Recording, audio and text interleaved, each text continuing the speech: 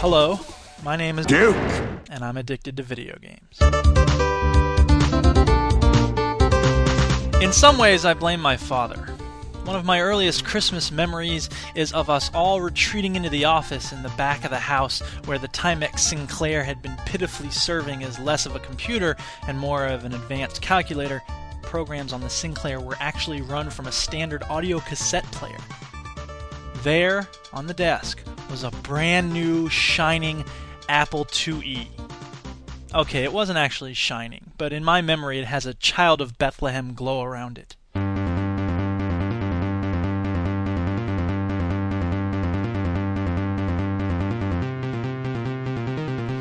That machine, and the 2C I soon acquired of my own, with wonder of wonders color graphics, provided me with countless hours of digital entertainment. This included Where in the World is Carmen Sandiego, a geography and history teaching diversion from which the game designers of today could really learn a thing or two. And the Apple IIe sported a relatively wide variety of self-spawned games like Lemonade, wherein the player virtually managed a Sim Lemonade stand. This got me ready for later games like Sim Life and Sim City.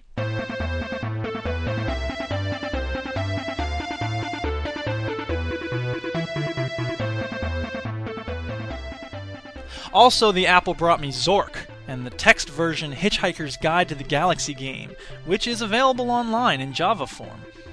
I wanted this game very badly for my birthday one year. I thought I had dropped sufficient hints, so when my folks took me to get a new bike instead, they were bewildered as to why I was so sad. "I wanted the Hitchhiker's Guide video game," I said morosely. "Okay," they said. "Don't you want a bike too?" I shrugged. "I guess so." But the crowning achievement of the Apple IIe's gaming retinue was Karateka.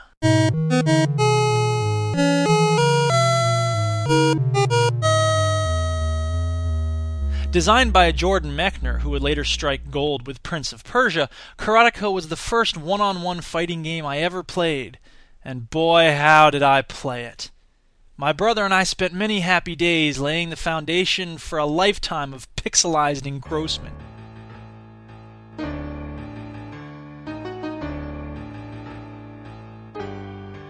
Forget playing football or joining a swim team.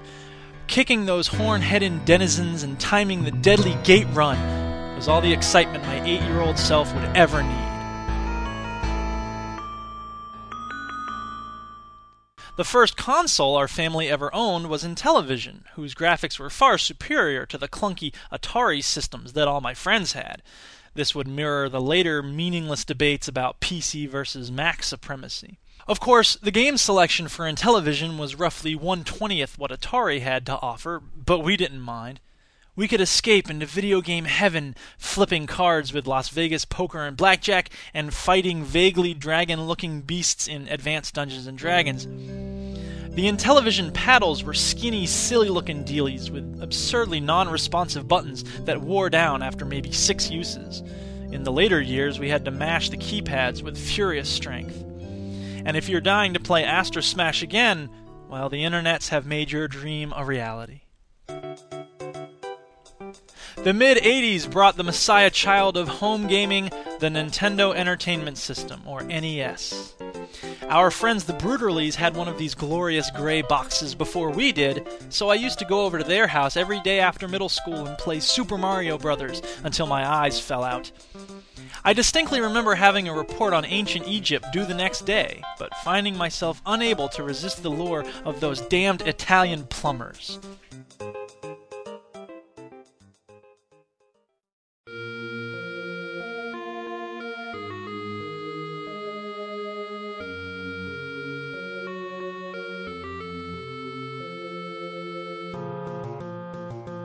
Once the NES invaded our home, I quickly glommed on to Dragon Warrior, RBI Baseball, and of course, The Legend of Zelda. A lover of fantasy authors like Eddings and Zelazny, I fell in love with role-playing games, or RPGs, at a young age.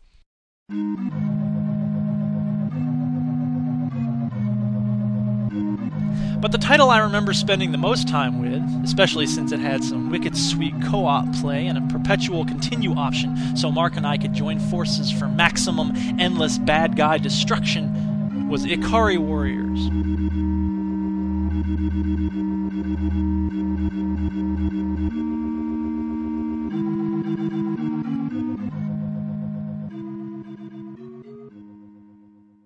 I also got a Nintendo Game Boy for Christmas one year and poured many hours of my life into mobile versions of Tetris, Castlevania, and golf. It was extensively useful on long car trips, and I spent many weekends saving princesses with my little friend, and yet I knew very well that it was always a low-quality substitute for the real thing.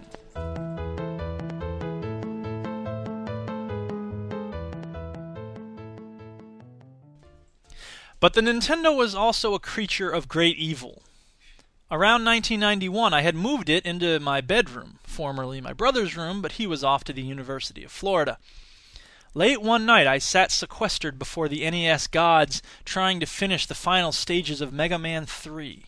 Some big robot dragon monster was giving me hell, and after 74,000 attempts, I lost it.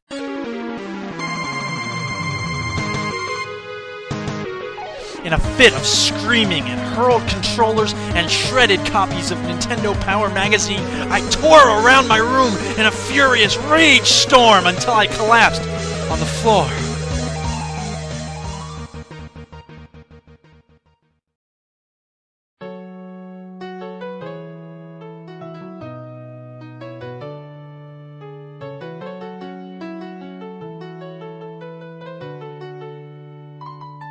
My Nintendo was bruised, and my knuckles were bloody. I had hit rock bottom.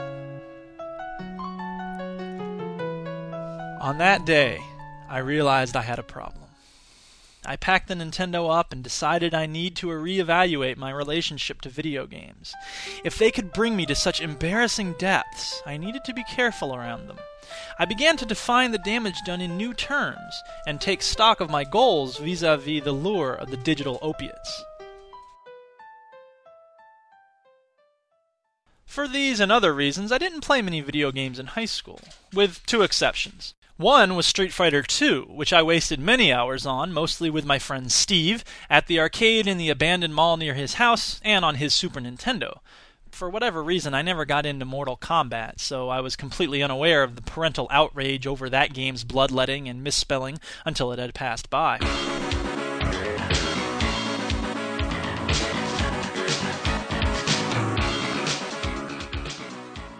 As a one-on-one fighter, Street Fighter II served up a vast share of rage when I lost, and I could feel the demons of the past creeping back inside my head. Somehow, though, I kept my perspective sane and always stepped back to say, it's just a game, just in time. The other video game I played much of in high school was Pool of Radiance, which I would play on my Apple IIc with my real-life D&D playing buddies Paul and Scott and Joe. Bear in mind, this was before the days of multiplayer RPGs, so we all just crowded around my low-res screen and shouted, "Cast a fireball!"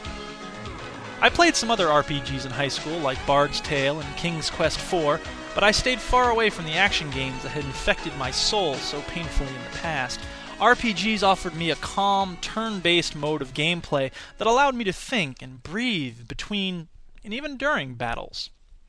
Eventually, I traded my Apple IIe for a Mac LC and spent more time on the Gainesville BBS/Chat House Dragon Keep than in RPG worlds. Toward the end of high school, I drifted away from video games altogether. Then Myst arrived, and everything changed.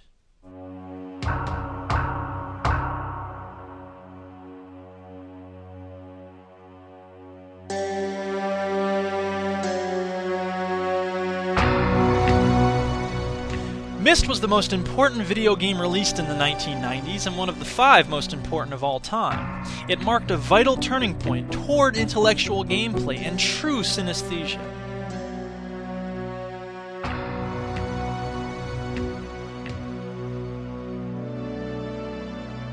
The story was riveting, and the dynamics of play were elegantly superb.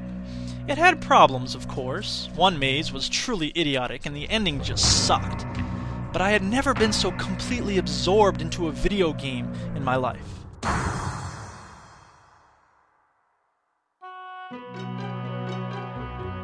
I spent entire days locked up in my new college dorm room with all the lights off, clicking away at the gears and switches.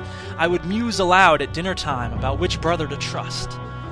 It did become my world, just as the tagline promised, and it was a world I loved.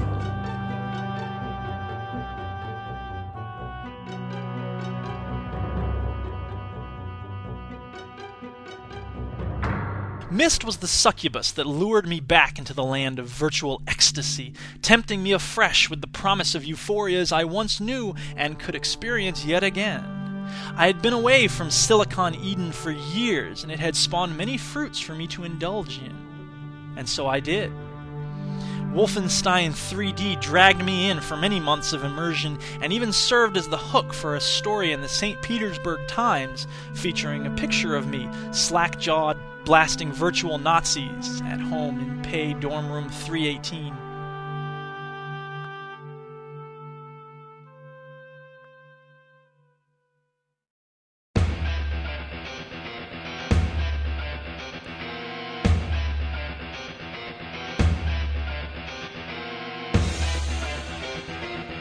Re-entering the Inferno, I found my way to Doom, Prince of Persia, and Civilization. But I did so in moderation. In college, I was able to juggle my renewed lust for the pixel with my studies, my friends, my writing, and my blossoming HTML and electronic music outlets. When I moved in with John, Dave, and their Sony PlayStation, though, things took a turn.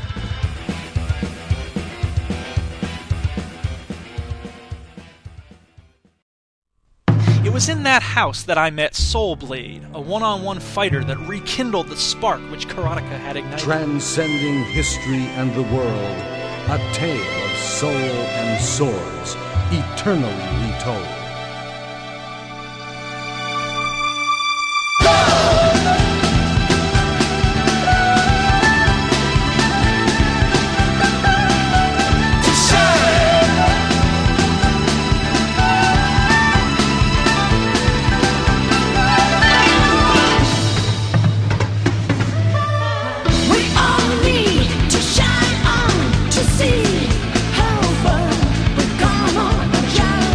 Because I had finished school and worked at a mall bookstore, I had ample time to develop my skills and soon reigned supreme on the stage of history. Taki was my favorite, but I could kick arse with nearly anyone. Doug could beat me with Valdo pretty regular, and Garrett swung a mean club as rock.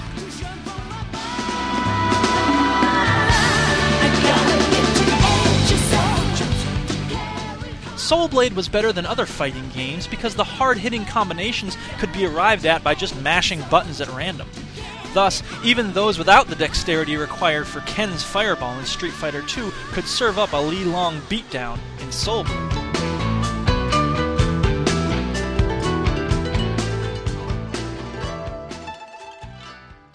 But it was Final Fantasy VII that really did me in.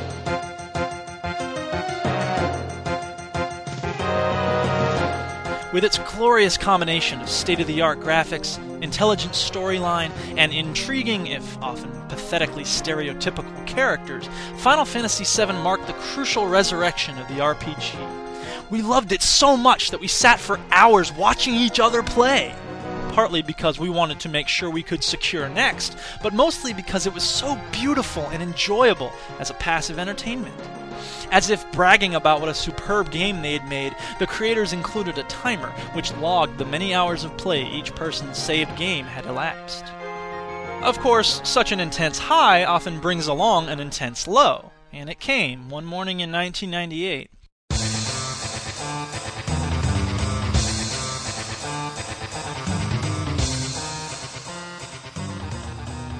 My housemates woke to find me hard at work battling Sephiroth once again, and became concerned. "Did you stay up all night again?" they asked. I nodded, vaguely aware that someone outside the screen was talking.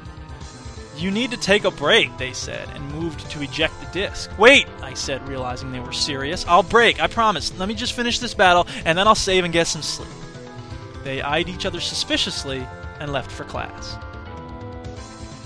2 hours later they returned, and slowly realized what had happened. I was still sitting in the blue papasan chair, my eyes wide with disbelief. The controller lay upturned on the ground, my outstretched hand dangling over it. On the screen, the words "Overwrite completed" shone in mocking white. John and Dave laughed at me. Whilst trying to save, I had inadvertently loaded one of John's games. Panicking, I tried to load my backup save file. Of course we kept backups, but my sleep-deprived mind pushed the wrong buttons, and I wound up saving John's game over my backup. In 30 seconds, I had obliterated over 20 hours of play.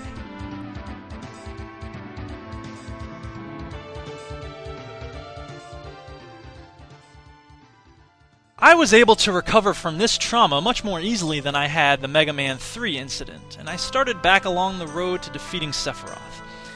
Eventually, I got sick of having to fight the same enemy 16 times, while my magic became more and more useless. This is an aggravating feature of the mostly excellent Final Fantasy games, and I stopped playing it. My love for the PlayStation remained strong, but I found other diversions more compelling and stopped playing it for a while.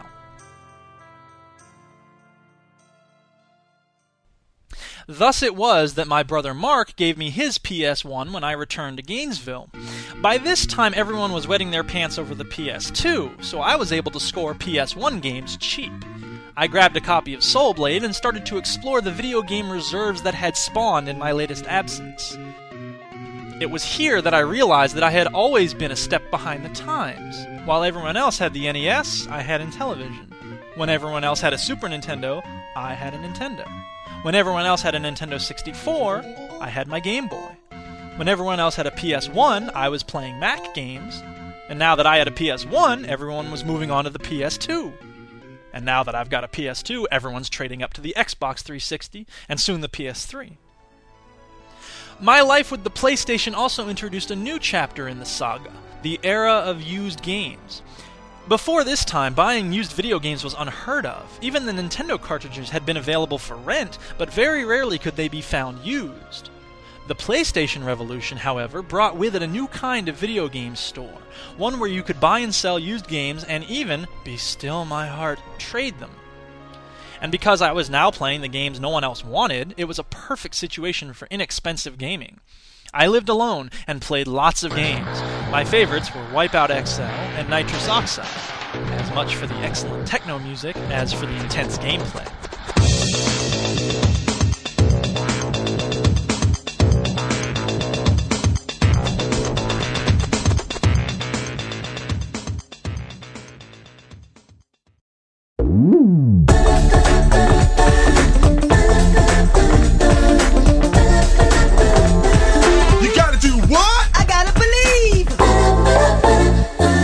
Also on the PS1 came the brilliantly innovative Parappa the Rapper. Parappa mixed some truly bizarre graphics and a remarkable new style of play, wherein you used the buttons to spit lyrics over hip-hop beats. It was weird, and very nice looking, and even had some pretty tight lyrics. Moving to Madison and living with Christy and Garrett meant I could finally face off with video games. We were a touch sick of Soul Blade by this time, but many hours were spent with You Don't Know Jack and Driver. Meanwhile, the Mac was finding some superb titles as well. Riven, the beautiful sequel to Myst, had entranced me back in Gainesville, but Exile Myst 3 came along in Madison and impressed the snot out of me once again. On the RPG front, I found Baldur's Gate and Diablo supremely engrossing. Eventually, I got sick of being able to watch DVDs only on my computer, so I scored a used PS2 and what choice did I have? Started exploring the universe of games available for it. Now that I was living alone once again, I could sink hour on hour without fear that I'd be bothered by other pesky humans. Diane was very understanding about my addiction and graciously decided against an intervention. In fact, he started spreading the disease to me, and in 2004 I finished the amazing game Ico, my first completed video game ever. Since then we've blazed through Gauntlet, Dark Legacy, and Champions of Norath together, and we're working on Fantastic Four.